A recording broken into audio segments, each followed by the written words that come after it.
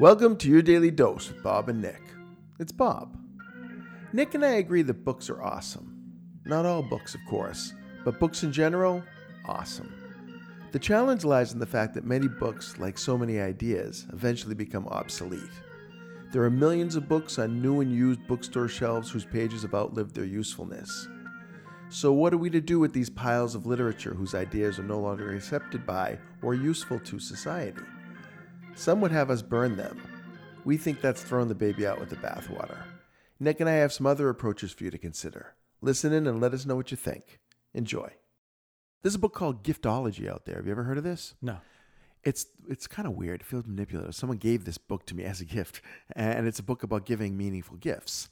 But it's like giving meaningful gifts for manipulative outcomes. Oh, I see. So how do I give you a gift as a potential customer that will result in you or a donor to an organization, right? And so I never actually read it because as I started to read it, I'm like, I don't want to be that manipulative. It feels more like a marketing textbook than it does like how to give a good gift. It is more of that for sure. And guess what? I think I've read all of the really meaningful marketing texts that I need to. Yeah. I read Peter Drucker's books on marketing. I've read Positioning the Battle for Your Mind by Trout and Rees. Great book. Fantastic.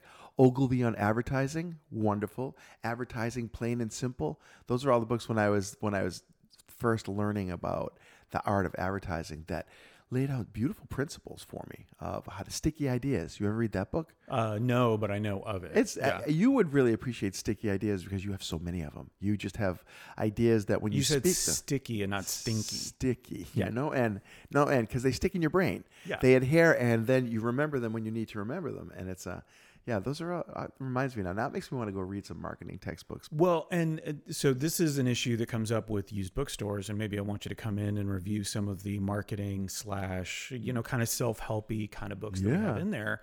Is when is a book timeless and when is it dated? Oh. So, for example, like we're going to put a policy in place where we're not taking any textbooks. First of all, it's a racket, the textbooks manufacturers and the way that all that stuff works. But also like you're going to need a later edition of this book when you go to school. So this is useless. This is basically no better than recycling. But when it comes to some of the marketing books, they are, as soon as it comes out, it's almost dated. It's obsolete. No, and that's true. That's why I think some elements of all of those books will be obsolete. Yeah. But there are certain elements in like manufacturing mentality versus marketing mentality, right? Manufacturing mentality says, I'm going to make it, then I'm going to sell it to you. Marketing mentality says, I'm going to ask you what you want, then I'm going to make it, and I'm going to sell it to you. Okay, and it's this very simple something. Now that concept came out in the 30s. Yeah. Right. And yet it still applies today. In the same book with that, they could be talking about how, they have to key punch IBM Hollerith cards in order to write a program. Right. It's like, I think a classic example of obsolete books is How to Win Friends and Influence People by Dale Carnegie. Oh, I got to imagine that did not age well. Because it was of a time, right? Yeah. It was written in the late 40s, early 50s, and it's completely sexist. Yeah. And it's completely controlling and manipulative in the way that it approaches things. And they do have updated versions now, by the way, and digital versions of the same book, but because they realize that old version isn't going to sell.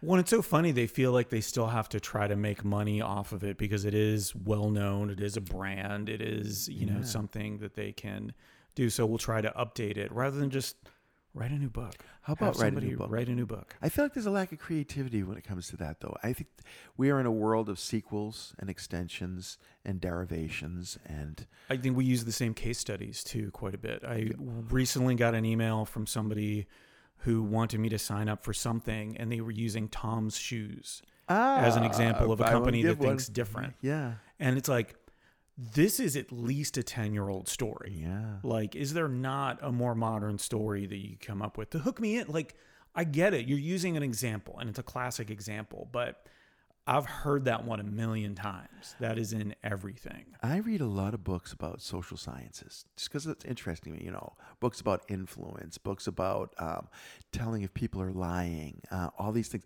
I can't tell you the number of times the Stanford study where they had some students as prison guards.